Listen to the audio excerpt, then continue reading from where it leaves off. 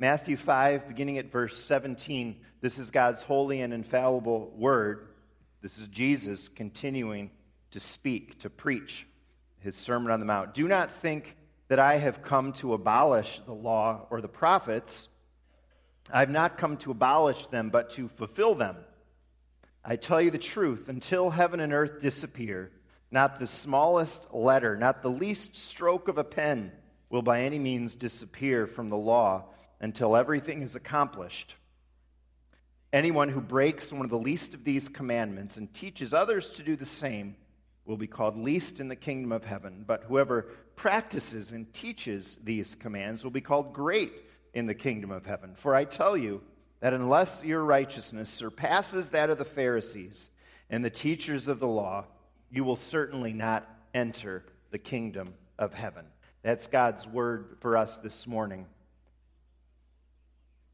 So after those 8 Beatitudes, that's through verse 12 of chapter 5, and then the talk about us being salt and light, where we were last week, these verses from the Sermon on the Mount are a little tougher, at least on the surface. What is Jesus getting at here? Well, Jesus is teaching on the mountainside, reminding us and the people then of Moses on Mount Sinai long ago who received the 10 Commandments. And now he comes as the new and perfect Moses, applying God's commandments to his disciples. What is murder, really, and adultery? Christ talks about giving to those in need. He talks about prayer and loving our enemies, worry, judging others. And we're going to cover all those topics for Christian living and more in the upcoming weeks, beginning at verse 21, right after our text. Our verses today are an introduction to all of that. You might say Jesus is giving us principles for Christian living in our verses, and then he lays out the practical implications in the verses after that. And we like things to be practical. We want to see the immediate relevance of God's word for our life, but principles are important too.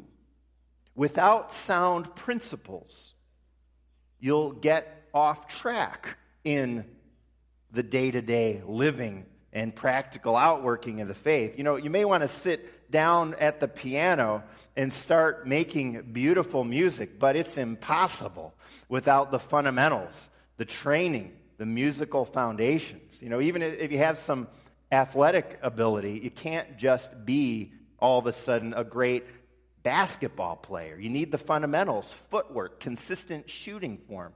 You know, just ask our basketball coaches like Ken Heisinger, Jill Grunewald, and Matt Heisinger. Timothy's mock trial team includes Coach Scott Roloffs and students from our own church. They're going to nationals. Winning state didn't just happen by pulling together some quick-witted students who waltzed into these competitions and kind of went on the fly. No. There have been months, countless hours of work and practices, and many years of that program at the school laying solid foundations. You need a solid foundation to be successful. I know these students who professed their faith. They love the Lord. They are thriving for Him, really, in their lives, and they want to continue to live faithful lives for Him all the days of their life. And we all want to live full lives for Jesus. Well, you don't just dive into that without a foundation for how to live the Christian life. We're going to, as the weeks go on, be talking about worrying, controlling our anger, helping the needy, all the details of faithful living. In these verses, Jesus gives us the foundations for living lives like that. And these foundations are going to carry us forward in the upcoming verses, and they lead each one of us as God's disciples forward in a blessed life of living for Jesus. 4 foundations we can discern in these verses. 4. The first foundation is this: faithful living is guided by the authority of Scripture. Jesus affirms the authority of Scripture here. The law and the prophets, that's how the people in Jesus' day referred to the Old Testament. The law is technically the first 5 books of the Bible, the Torah. The prophets, which preach and explain and apply God's law, kind of cover the rest for how the Jewish people referred to the Scriptures. The Old Testament, of course, it was the only Scripture available in Jesus' day. The New Testament was written in the years after Jesus ascended into heaven. But whatever Jesus says here about the Old Testament's authority for our lives certainly applies to the New Testament. Scripture for us is old and new. Jesus affirms Scripture here because there was a little confusion about him going on. He was doing all this teaching, but he wasn't a Pharisee. Those were the guys, the religious people, the people looked most up to. He wasn't a normal teacher or a rabbi, as they called him in those days. He seemed to be breaking the church rules of the day regarding stuff like keeping the Sabbath, hanging around with sinners and lepers and other undesirable people. And people were trying to figure out what was up with Jesus exactly. Is he teaching something totally new? Is he saying the Scriptures, God's Word that we stand on, isn't important anymore? Jesus is making it crystal clear that he's in line with the true faith throughout the ages. Do not think I have come to abolish the law or the prophets. God's word is his authority. He says, until heaven and earth disappear, not the smallest letter, not the least stroke of a pen will by any means disappear. God's word is absolute. It's permanent. It will stand to the very end. Not just the parts we happen to gravitate toward, not just the parts we happen to like, all of it. Every smallest letter and least stroke of a pen is sometimes translated every jot and tittle or every iota and dot. The smallest letter of Hebrew or Aramaic that Jesus spoke was yod. It looks like a comma, but it's at the top of the word. Iota is the smallest letter in Greek, the language that the New Testament was actually written in, and you see them there. I don't have them in a paragraph, so it's hard to compare to all the other letters, but on the left is the smallest letter in the Hebrew alphabet. It looks like a comma, but it's kind of superscripted, and there's the iota. That's where we get iota, very small. Every letter the human writers of Scripture wrote down under the inspiration of the Holy Spirit is true and right in our authority. The least stroke, many people think, is Jesus referring to the smallest part of a letter you can imagine. And could you put that next slide up there? These are some Hebrew letters that are very close to one another. Under each one, you can look in your own Bible if you have it open. The Hebrew alphabet, the letters of the Hebrew alphabet precede the various paragraphs of Psalm 119, which is all about the law of God. And if you look in the NIVs in the pew and most Bibles we have, you'll see that. So the difference in the top line between a bait and a kaf, you see that? There's just a little stroke difference between those two. And it gets even harder on the next line down, a dalet and a resh. It's at verse 25 and 153 in Psalm 119, if you want to see it in your own Bible. you could hardly tell the difference, and you see how the slightest difference matters. So Jesus is telling us down to the smallest parts, the Bible is our authority. I tell you the truth, says Jesus. Literally, it's amen. Verily, as the older translations put it. In other words, I'm saying this with all the authority I have. And Jesus is assuring the people of his day that everything he says is in harmony with the Scriptures.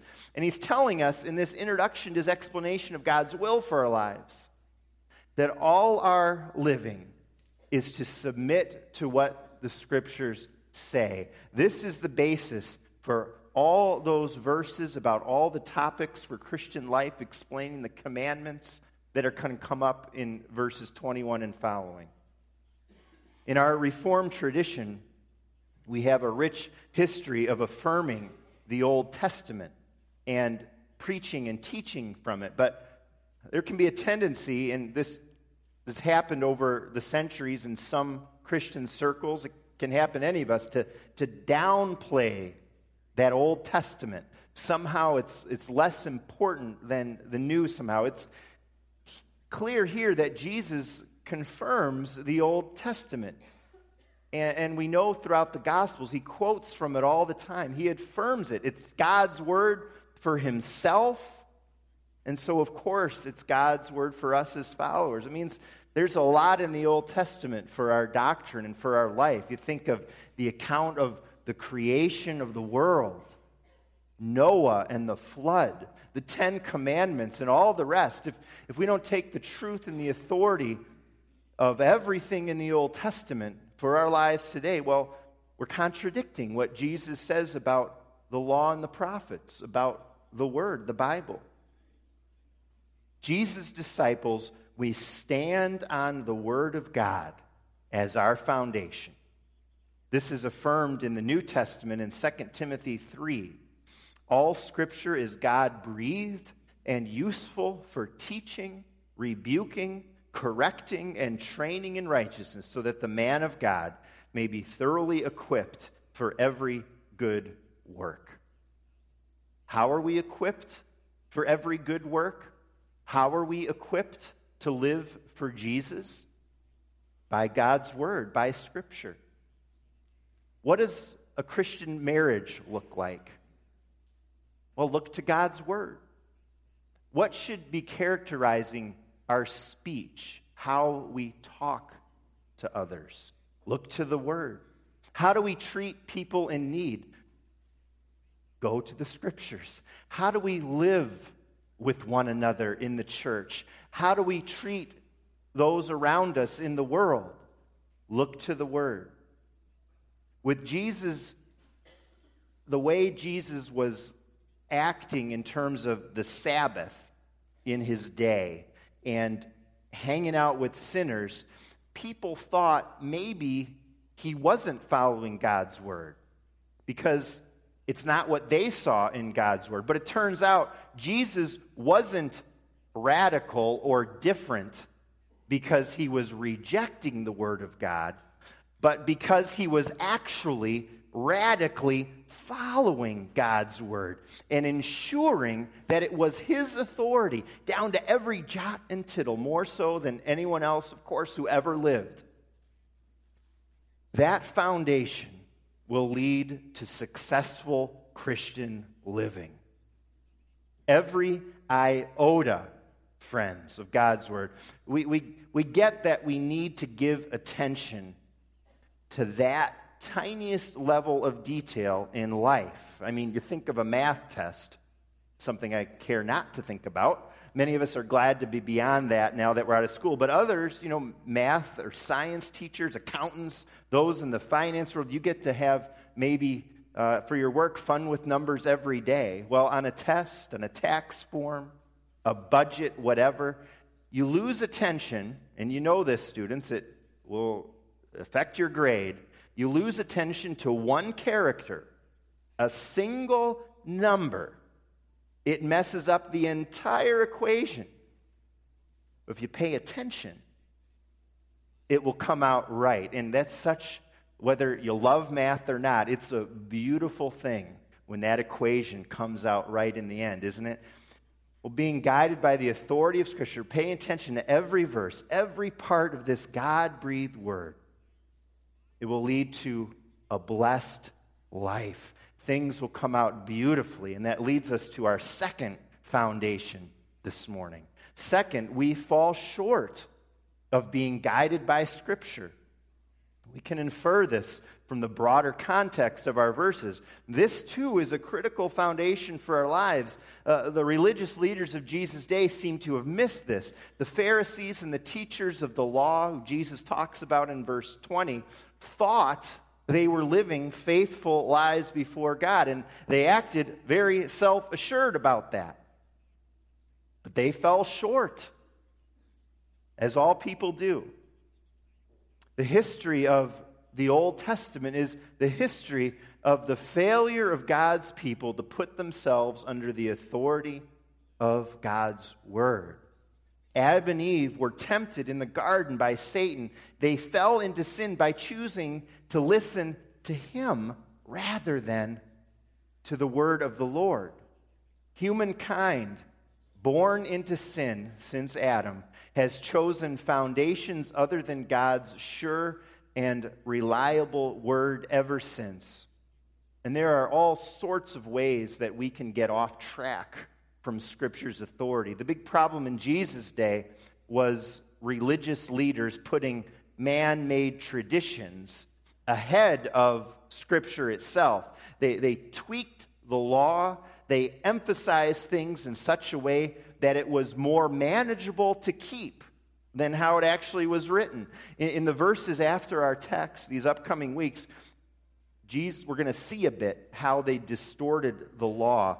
And Jesus is going to be showing us what God's Word really says, stripped away from the tradition of man and anything that they were trying to add. Making tradition more important than Scripture happened in the church of the Middle Ages in such a big way that at the Protestant Reformation, the Reformers made a slogan in Latin, sola scriptura, Scripture alone, not Scripture and tradition, or what men says is our authority for faith and life. If we ever find that our traditions throughout the history of the church, our church today, if our traditions ever conflict with the Bible, we have to submit to the Bible.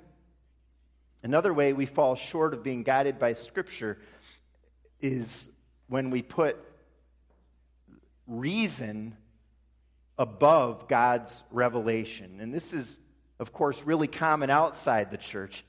How do most people live? Well, whatever seems right to them by what they kind of deduce and figure out in their own mind based on their own experience and reading and seeing others. But that can happen to us in the church too. And we see this acceptance of same-gender marriage and same-gender intimacy. It's okay. And as more and more people say it's reasonable, we scratch our heads and say, well, it's got to be okay, right? So many people think it's reasonable, but that's not right because Scripture is really clear on this. Now, our reason is important. We're called to use our minds. But when there's a conflict between what people think and what Scripture says, we have to choose Scripture every time, even when it becomes unpopular. Our thinking is finite. Our thinking is sinful. That's no foundation for our lives because it will crumble. But the Bible says that God's Word stands forever. And if we're honest with ourselves, we follow our stubborn thinking way too often. I came across an article this week called 9 Sins the Church is Okay With. I'm not going to get into the details of it, but it was interesting. The subtitle is, Are we changing the Bible to fit our culture, or are we changing our culture to fit the Bible? In other words, is the Bible our authority or the culture, right? The article is right to refer in the title, 9 Sins. It's right to say that following our culture instead of the Bible is sin. When the Bible isn't our ultimate authority, the result is sin. And the Bible talks about sin as creating an enormous debt that needs to be paid to our holy God.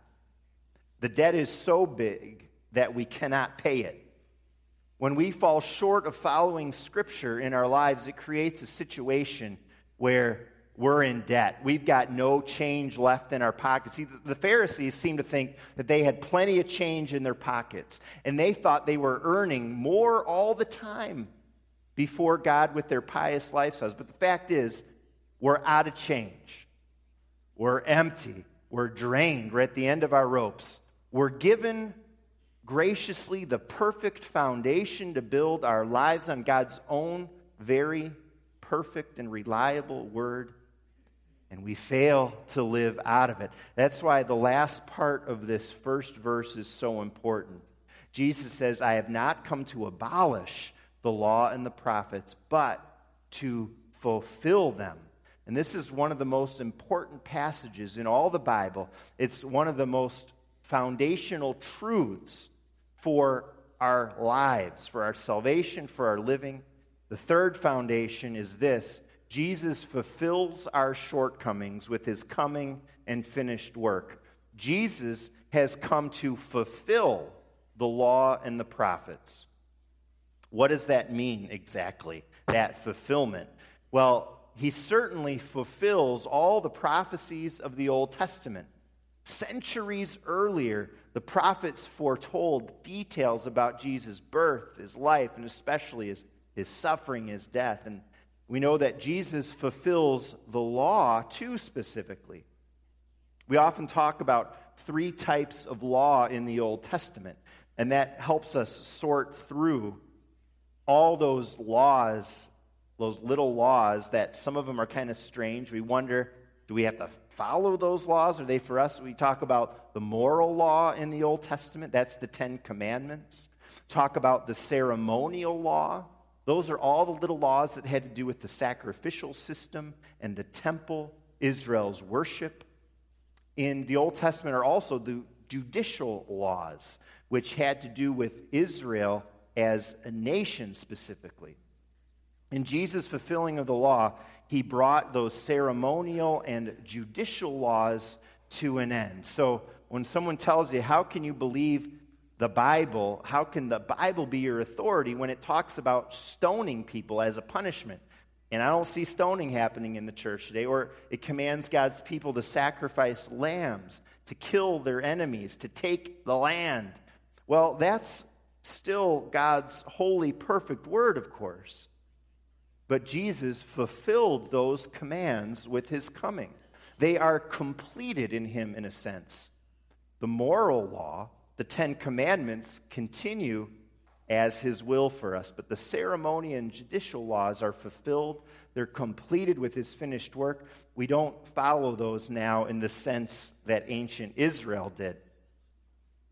Thinking about our sin and our shortcomings in terms of God's word, like we've been doing this morning, it's helpful to see that Jesus fulfilling the law and the prophets especially means that he ensured God's word was fully obeyed.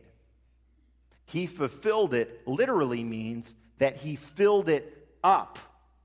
We fall short. He makes up for our shortcomings. We're spiritually empty. We're depleted in our sin, and Jesus fills us up.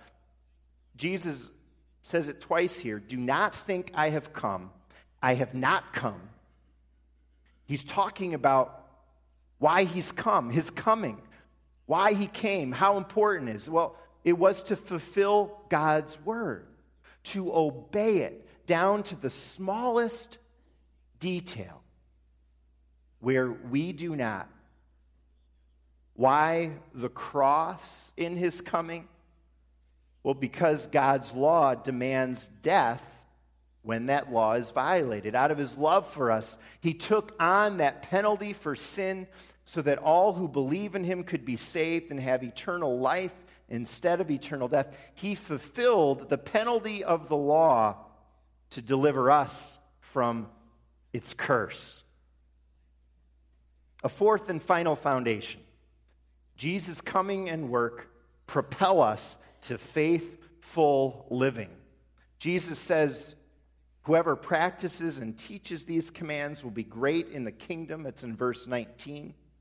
You know, just a couple weeks ago on Easter, we read the Great Commission at the end of the book of Matthew.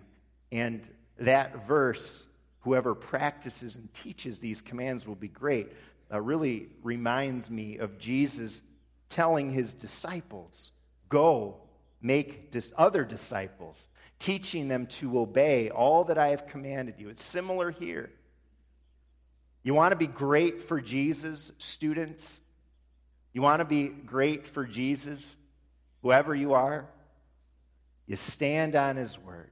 You obey his commands, and you teach others to do the same.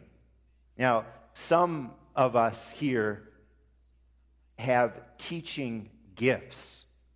But even if you don't feel like you're a teacher, you don't have those gifts of teaching God's word, well, we all teach others God's word when we support the mission of the church, because, of course, that's our primary goal and purpose, sharing the word, teaching the word, teaching others to obey it. So as you're part of the church and supporting the church, you're fulfilling the Great Commission.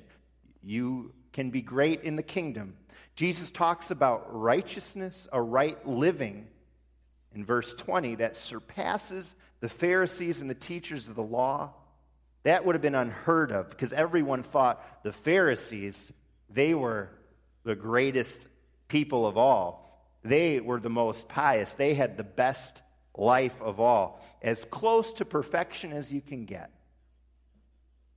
But we know something they missed and kind of duped everybody else to miss. Like everybody else, they fell short. They were following laws, sure, but they were their own. It wasn't necessarily God's law, God's word. They were their own authority. That's what they set up. They set up this system where they were their own authority when God calls us to bow to him and to follow his word. So they really weren't so great after all.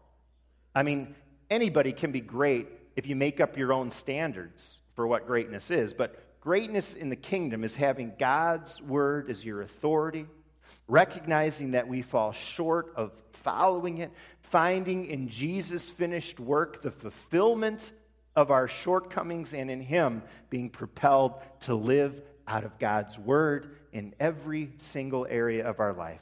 That's how our righteousness can surpass even those who on the surface look to be living the best lives of all, because our true righteousness is Jesus himself, the one who lived perfectly and followed God's word. He crossed every T, he dotted every I for us. And that becomes our righteousness. God applies it to us when we belong to him.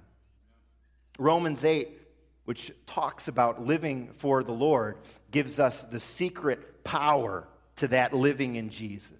And it's the Holy Spirit. Jesus gives the Holy Spirit to propel us forward to faithful living in Jesus' name. In the Spirit, we can be guided by Scripture down to every little part as we live our lives day by day. One of our Reformed forefathers, Abraham Kuyper, famously talked about claiming every square inch of life for King Jesus. I wonder if that could be considered a paraphrase of every iota, every jot, every tittle. Since Jesus fulfilled the law for us, now we can live lives that dot every I. That attention to detail to God's word and our living. And we can do that with his help. May we, all of us, build on these foundations that Jesus gives us here, and as we do, have successful, blessed, beautiful, and faith-filled lives for the Lord. Amen.